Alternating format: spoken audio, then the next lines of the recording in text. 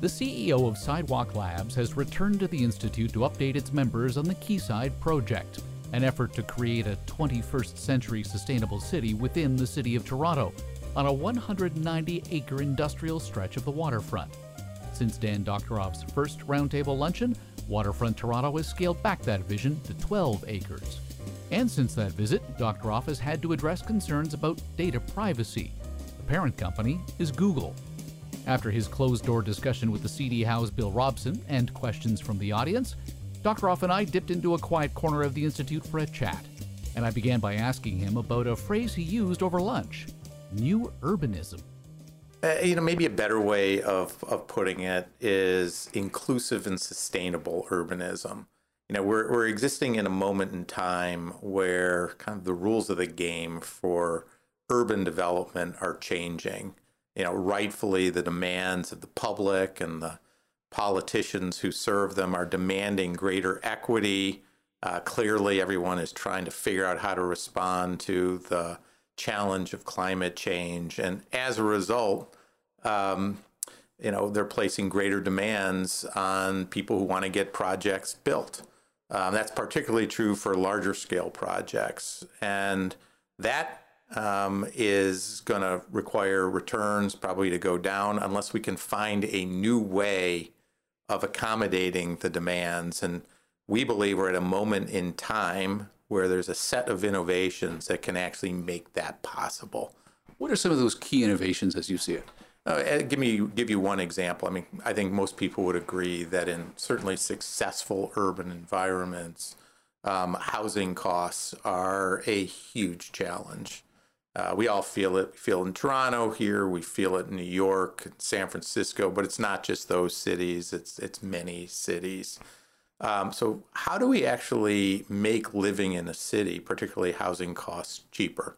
We spent an enormous amount of time thinking about that and think that if you look at the construction industry, it fundamentally hasn't changed in decades. So should we rethink construction? And we've been doing that, obviously not just us, but many people. But we're huge advocates of what's called cross-laminated or mass timber buildings. Tall buildings where the structure is largely made out of wood. I'd read recently that you can now build these towers as high as 36 stories. They haven't been done that high yet, but we think it's possible. We've been doing a lot of due diligence and research and actually have advanced designs to a very, very advanced place and believe that it's actually possible. Now, why would you want to do that? And the reason is because it serves a bunch of different purposes. One is, I think there's an aesthetic value to it. But beyond that, there's a huge sustainability benefit. Wood is a naturally carbon sequestering material, but more importantly, it per pound actually is much stronger than, say, steel or concrete, which means it can be moved around much less expensively and much less, which saves time on truck trips and other things. The other thing, though, that's really important is it can be manipulated more easily.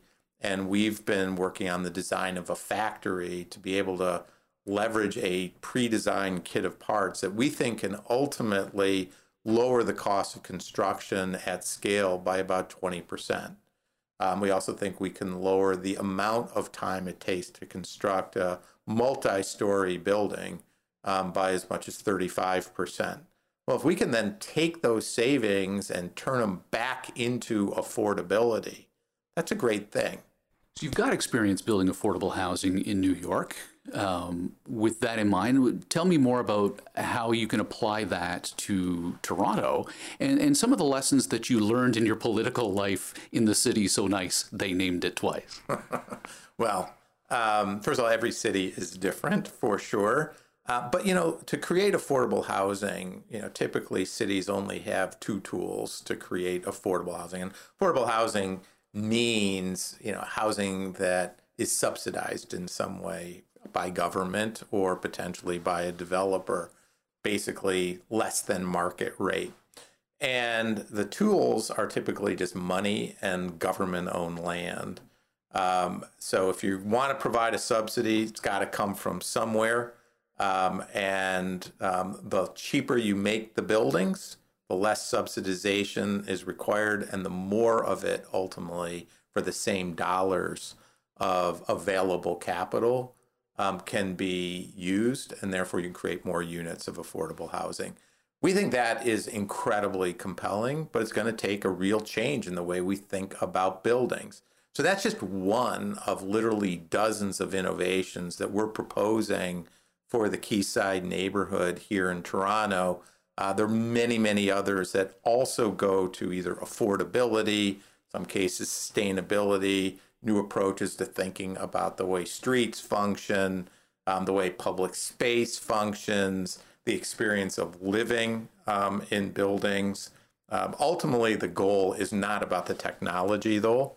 The goal is to improve people's quality of life. Can we make life for people cheaper, more convenient, fairer, safer, healthier, et cetera? That's what we're trying for. But you got to admit, the technology is pretty sexy. The idea of robotic garbage cans that basically empty themselves really gets into people's minds, right? It does. But, at the end of the day, what we don't want to do is innovation for innovation's sake. We want to do is to serve a purpose. So if there's robotic garbage cans, or having a new approach, which we're actually piloting here in Toronto, to incentivizing people to recycle more, fundamentally helps with the solid waste management system, which is a big contributor to climate change, then it's worth it. If it doesn't serve a purpose, it's not worth it. So what does pushing back the Waterfront Toronto decision to May 20th ultimately mean? Is that a sign that things are in trouble here? No, not at all. What it is an indication of is that this project is really complicated. We're not just doing a normal development.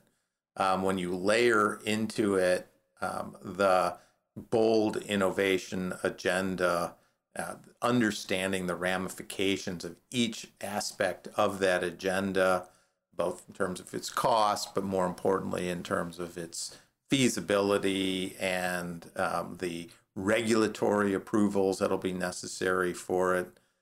Laying all of that out is just really complicated. And I have to say, we entered into what we call a threshold issues agreement with Waterfront Toronto with the support of the three levels of government back at the end of October. And all parties are working really diligently in great faith to push this forward as quickly as we can. So a few weeks added on to a self-imposed deadline doesn't really mean much. What's the biggest public policy hurdle you need to overcome? I think it's not one little thing. I think it's actually a big thing, which is, can we and our governments figure out a way to accommodate a very aggressive innovation agenda that will require them in many cases to think differently than the way they have in the past. So, that is a lot of what we're proposing here. Certainly the combination of things that have never been done before. And there's a lot of government action that is involved in this, and it takes time. How much of that is education? Because I look at what's happened in the United States, where Mark Zuckerberg gets hauled before Congress and politicians are asking him to basically explain how it works. How could we trust those lawmakers to understand the issues of the day when they don't understand something as ubiquitous as how Facebook works?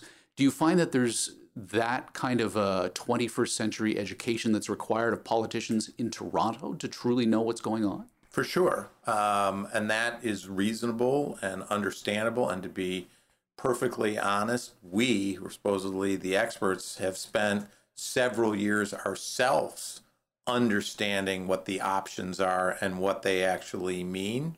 That hopefully has made us better at explaining things because we've had to go through the process of learning ourselves. But it does mean that there's a big burden put on us to explain things to people. The probably single best example of that is the process we went through in order to reach agreement on a data governance approach. We put something out there. There was natural fear about a tech company having lots of data in an urban environment.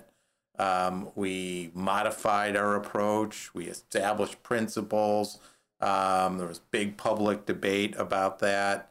And I think, while we're not at a final destination, I think where we're arriving is a really thoughtful, novel approach that vests control of these issues in government, which is where we actually believe it belongs, with a whole set of evolving ideas as to how to actually manage it effectively. So that was all part of an education process, people understanding what might the applications of that data actually be. What do you need it for? How can you actually, what are the means of protecting it? What are the different approaches to managing it? And we work through those things together. I think, wasn't always easy or smooth, but we did manage to do that.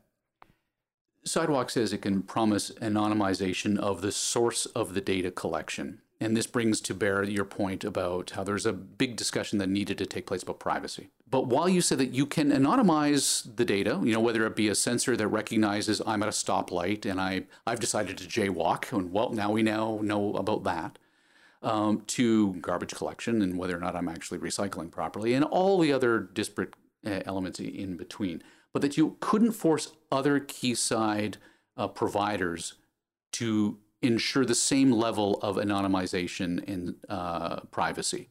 Why not? Well, first of all, we're not going to be the ones who dictate what the rules actually are. What we do believe is necessary, and what we know Waterfront Toronto with its government partners is working on, what should those rules be?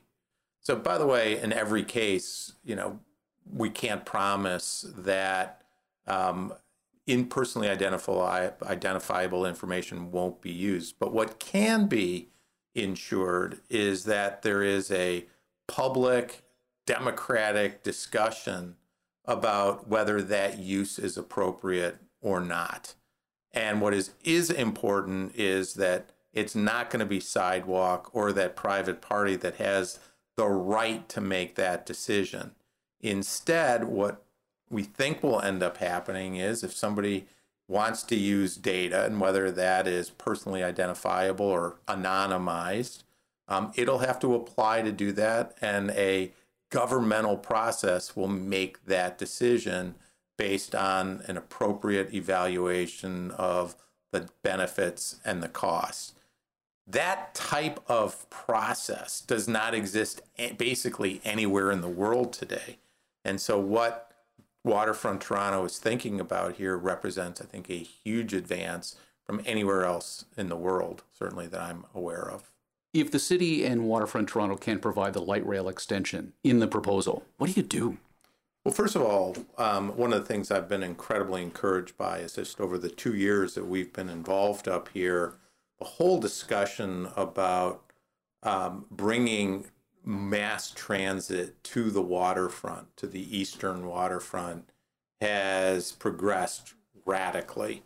When we first got here, it was like number 15 on the list of transit priorities. And that's a very natural thing, because when you're talking about extending mass transit into an area where nobody lives, which is the case on the waterfront, certainly the eastern waterfront, there's no political constituency for it, and therefore it tends not to get funded.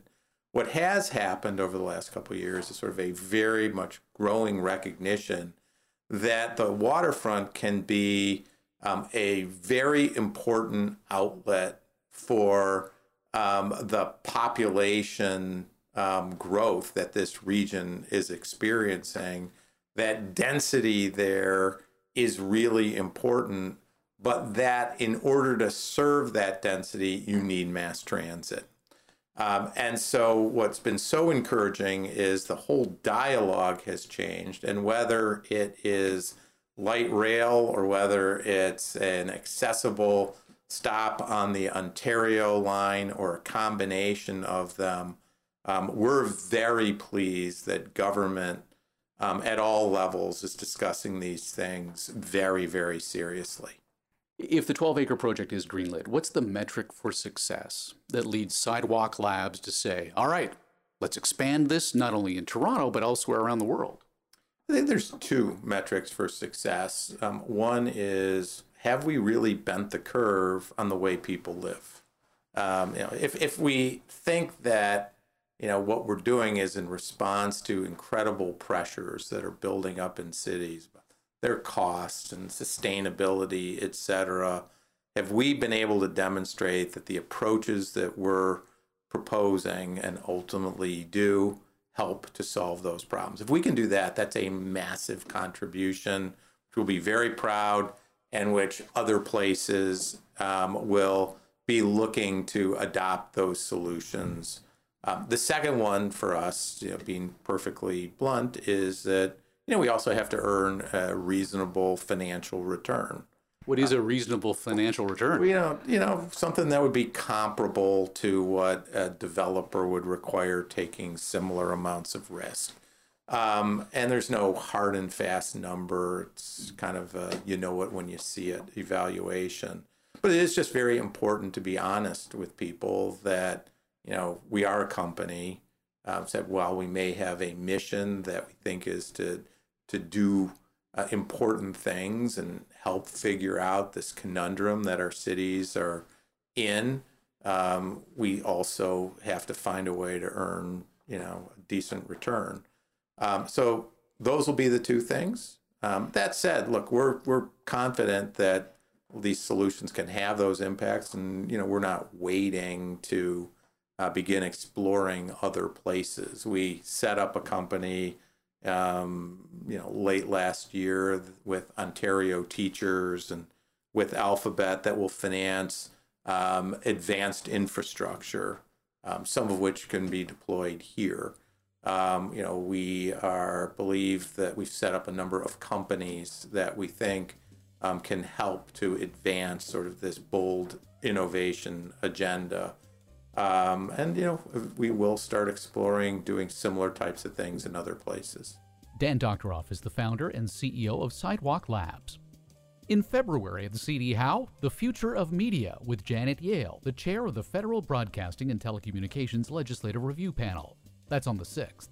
On the 12th of February, it's the annual Jack Mintz Lecture with Alberto Alesina, the Nathaniel Ropes Professor of Political Economy at Harvard University. I'm Michael Hainsworth. Thanks for listening. You've been listening to the C.D. Howe Institute podcast with Michael Hainsworth. Subscribe on iTunes, Google Play, and Spotify. The C.D. Howe Institute is an independent, not-for-profit research institute whose mission is to raise living standards by fostering economically sound public policies. The Institute is widely considered to be Canada's most influential think tank and a trusted source of essential policy intelligence, distinguished by nonpartisan, evidence-based research and subject to definitive expert review. Visit cdhowe.org and follow us on Twitter and LinkedIn. Thank you.